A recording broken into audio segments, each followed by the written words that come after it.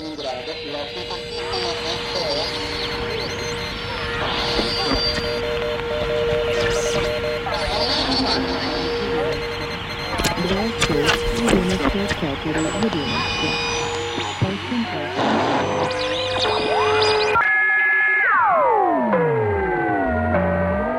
listening to Manner of Speaking with Greg Mayu.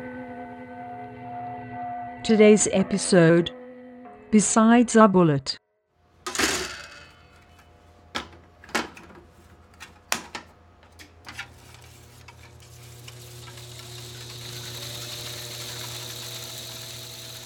Hi everyone, this is the fourth and final chapter in a series of interviews with film projectionists.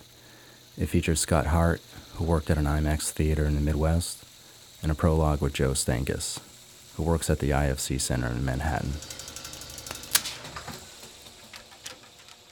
That brings me to my next question, which was, what does it take to make it as a projectionist, or what kind of personalities thrive in that job? I don't know, man. I think you gotta, some people freak out. You gotta not freak out. I have this attitude sometimes that I think people confuse with not caring. And it's not that I don't care. I just have this knowledge that, it's not really going to matter, or, freaking out isn't going to fix anything. So I think that's the best quality, is just to be the kind of person that if something goes wrong, you just, can't think about, the 7 things that are going to get messed up as a result.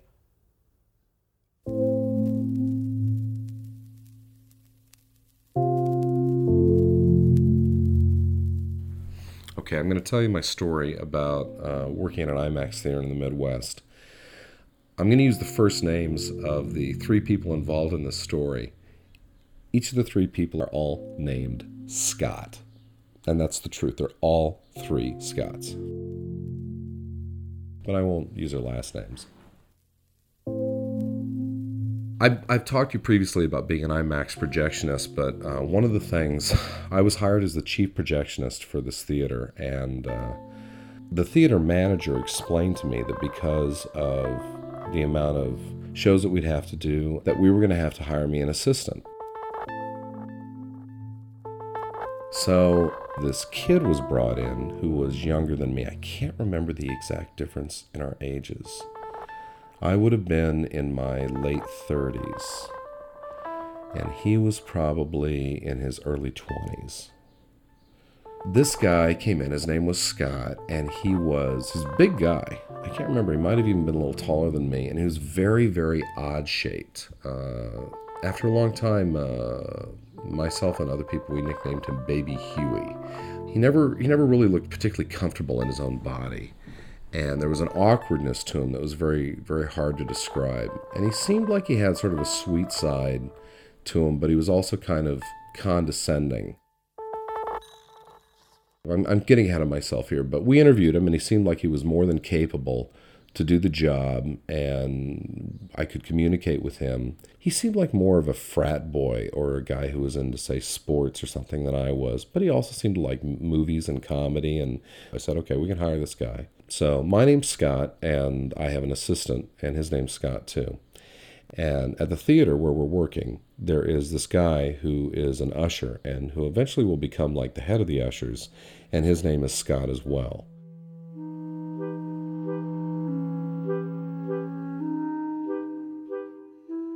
My relationship with this kid eroded quickly. I remember one night we were having to disassemble a film. Disassembling a large format film means a tremendous amount of physical work, untaping reels and reattaching heads and tails and stuff like that. And you have to work over this long table and this rewinder and all this other stuff. And I remember at one point telling him, can you roll this up, and would you please stand over there when you're doing it? Because I was trying to get myself situated between the film canisters we had. He wouldn't do it. And when I asked him why he wouldn't, he said he didn't like being told what to do.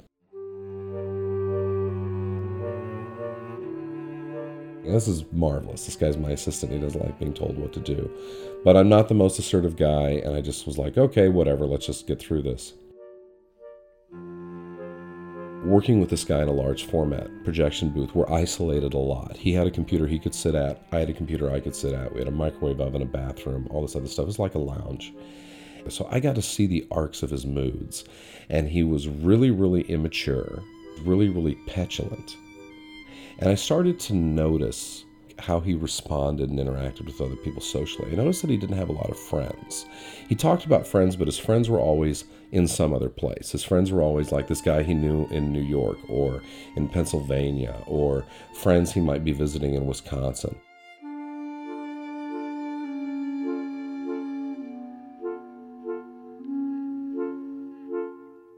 None of this is, I'm not judging the guy. This is just, all this stuff is just qualifying a situation. I wasn't judging him, but like, for instance, he never had a friend come over to the booth to see him like I did, like almost every day.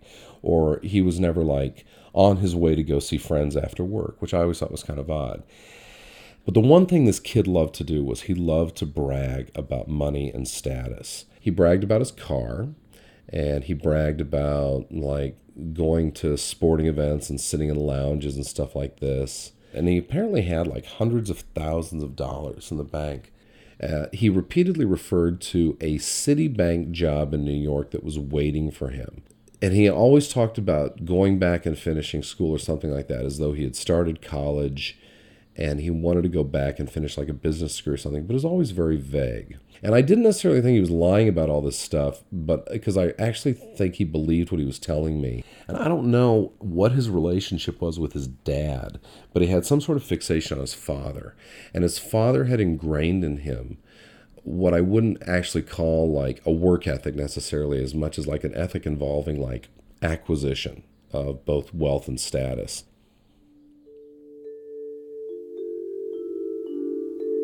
One day he came into the booth. I'll never forget this as long as I live, because it had such a profound effect on me. And up until this day, I was worried that I'd been putting on weight. I was drinking beer, and I was dating a girl in Davenport and like eating, just outrageous meals and all this other stuff. He came into the booth one day, and it was the happiest I'd ever seen him. And he opened up a Tupperware container, and he took a plate. And out of his backpack, he took a bag of chicken nuggets. It actually looked like a tortoiseshell pattern with all these different separated chicken nuggets going edge to edge all around this plate. And then he put the plate in the microwave and set it on cook.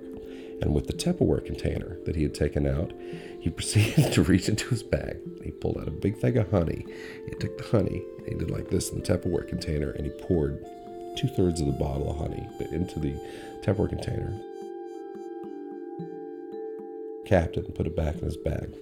Chicken McNuggets were done, took them out of the microwave, set it down on the counter next to the Tupperware container, took a fork, chicken McNugget, into the honey. Over and over again, I sat and I watched this guy eat these chicken McNuggets, and I said, that's it, I'm going on a diet.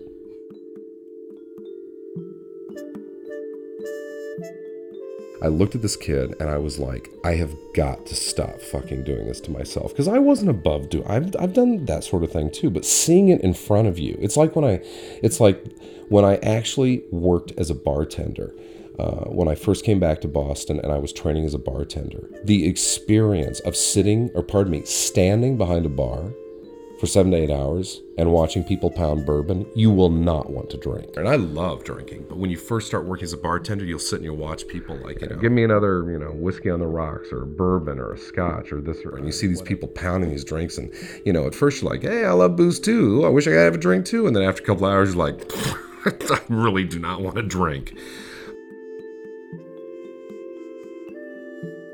I immediately did the whole high protein Atkins diet thing. I did a hardcore version of the ketosis diet, and I switched from beer to wine, from chips to peanuts and beef jerky. I started exercising in the booth and flexing, and I dropped about 80 pounds.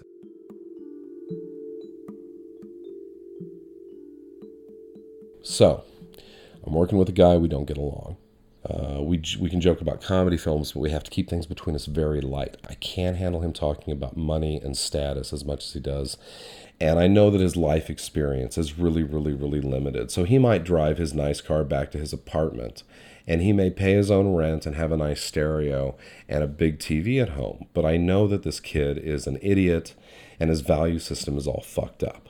And one thing leads to another, and I might have told you this when I talked about the projection story before, but one day it was kind of in the wind that it was coming, so I was sort of prepared for it, but I got laid off. And so you got my assistant who's being paid less than me, and you keep him on, and the theater manager, and they run the shows. He and I remained in touch, and he had told me that he was going to be leaving the IMAX theater and was going to be managing a multiplex cinema in the area. And this was not a lie, he was. And he was going to be managing that with the other Scott I mentioned, the one who's the head of the ushers. At the time, to give you an idea how dated this is, he and I were out of touch for a while, but we were back in touch when MySpace rolled around. And he had not changed at all. He was just the same way. Like, you could talk to him, you could be like, "Hey Scott, how's it going?" He's like, "Well, I'll tell you how it's going. I got $300,000 in the bank, and I got a Citibank job waiting for me, and this stock that I just got rolled over, and blah blah blah, and I'm thinking about buying a boat." And over time, I slowly started to get really tired of communicating with him, like to the point where I became kind of contemptuous of it. And probably in his mind, he would think that I was envious of it, but I'm not. It just became one of these things where it's like, I really don't want to talk to this guy. He's rude, he's obnoxious, he's condescending. I can't relate to him. I think maybe it's probably time for me to move on in my life.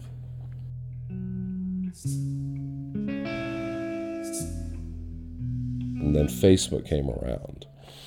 We're going on over 10 years since I originally met this guy and worked with him.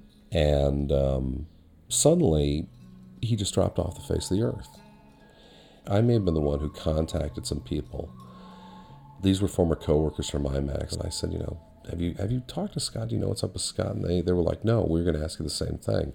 So it got kind of weird, and then somehow someone found his obituary.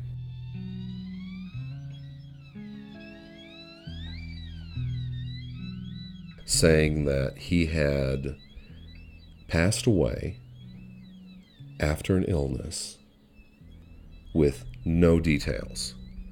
And the obituary had been posted, just to throw it out arbitrarily, the obituary had been posted say in November of that year, but yet it said he had died in May. And no one could give us any details or know what was going on. Well, I was still in touch with the wife of my general manager from the theater, and she filled me in on what happened. And this is what happened to my assistant.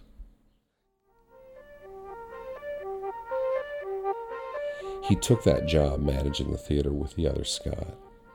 And the theater was very successful in my hometown area. And as the theater became more successful and did better, he started diving into the credit and identity information of the third Scott, the one he was working with. And he started stealing that guy's information and identity to set up credit cards that he would max out and then move on and set up another credit card. And somewhere along the line of the third Scott being confronted with this information on his credit report, they were able to dig through and find a form or something that my assistant had filled out and put his address on to route mail or bills to his address so that the third Scott, whose identity was being stolen, would not find out about it. This led to my assistant being investigated, and he was facing charges for identity theft, credit fraud, and embezzlement from the theater they both managed. So my assistant, this guy with the work ethic and the desire to acquire wealth and status, this guy who had money in the bank, a job waiting for him in New York, who lived well and bragged about it. What was this brainiac's exit strategy? He ran home and blew his brains out.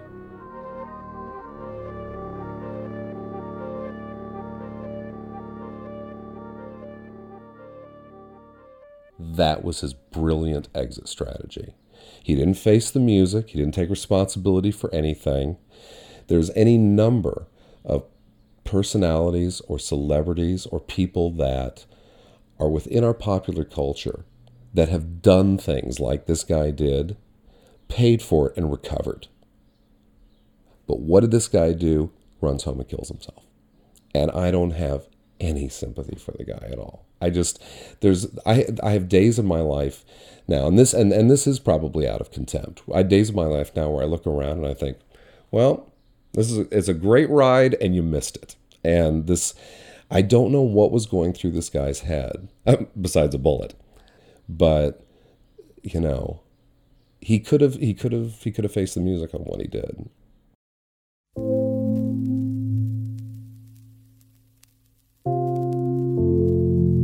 I think about this guy almost every day now because it's a cautionary tale in my life. Anyone that knows me knows that my life has taken me a lot of really interesting places that I didn't deserve, that I didn't work for, that I didn't save up for, and I didn't plan. And you have this guy who did that to excess and then did it so irresponsibly that it all unravels and he decided to end his life. And it didn't have to be that way. Literally every day I sit around thinking, wow, how fortunate am I? What a great adventure my life has been in all humility. And here you have this guy and, that's it. It's all over. I can't even believe that. And apparently he left a note and he requested no funeral. His family had no funeral. And I feel bad for his family because I know that this guy idolized his father. He had these beautiful sisters. He loved his family. And he was just this big, dumb, dopey, goofy kid. But what on earth went on in his head with his value system, I'll never know. I couldn't relate to. I had to get away from, and it killed him.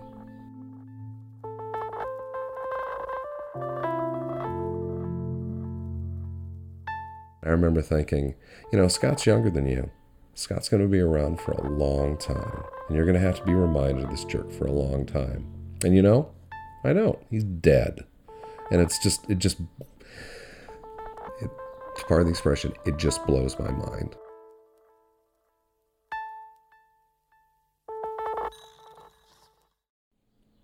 I remember there was a girl that I was talking to back in my hometown area who wanted to get out. And I was giving her this pep talk about what you need to know about getting out of there, moving to another cities. And a lot of it came down to just get up and leave. You just have to go. And she wanted a sense of security.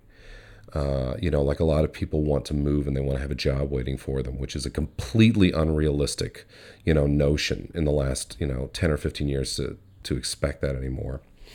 But I told her once, I said, look, money really does not matter. The only thing that money is really good for is giving you a sense of security so you don't have to worry about shit. So like if you have enough money, you don't have to worry about what you're going to eat tonight or having a roof over your head for the night. But if you think that money is going to, bring you a sense of security where you don't have to worry at all or something, you're completely wrong. Just talk to a friend who's bought a house. Most of my friends that have houses are miserable. They don't talk about how great things are because they have a house. All they do is bitch about it. The point is that then you have a guy like my assistant Scott, and for whom no amount of money would ever be enough. It wouldn't matter. And he had already spent and blown and seen more money, pass through his life than a lot of people that I know, and it still didn't matter. It wasn't enough. And he was still trying to acquire more to the point where it just became nonsensical. And then he goes home and he sucks a gun. I just can't even believe that. Like my personal life has hit the skids so many times in so many different ways. And I've had only one serious brush of coming close to where I was like, that's it, I'm going to kill myself. But still, I was always able to pull myself back from the edge. But this guy, they caught me. Well, see you guys. Kapow. I don't know. I imagine him coming home. I imagine him racing home in his car and running into his apartment in tears and blowing his brains out. I don't imagine any great introspection. I don't imagine him being inebriated. I just imagine it being full tilt adolescent panic mode. And, he probably died a virgin. I don't know if he ever even visited another country. His life experience was limited to loud music, nice car, sports games and really wanting to impress other people with stuff that I don't even think he understood the value of. And what on earth he was doing with a gun, I have no idea, but it was probably just something else he purchased to show off.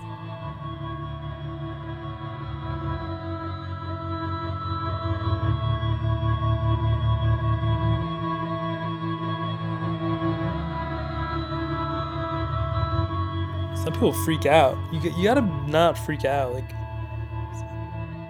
I have this attitude sometimes that I think people confuse with not caring. And it's not that I don't care, I just have this knowledge that, like, it's not really gonna matter, or, freaking out isn't gonna fix anything. I think that's the best quality, is just to be the kind of person that if something goes wrong, you just, like, can't think about, like, the 7 things that are gonna get messed up as a result. If the movie gets dropped, you just gotta be like, all right, this movie is completely ruined, but we're gonna try to fix it right now. Sometimes people like to make a big deal about, like, some shit that's gone wrong. Be like, oh, this is so hard, like, this is such a problem that I've got myself into. And if you can just not be that and just be like, well, this is wrong, and just tell someone that something's gone horribly wrong, if you can do that, you can figure it out.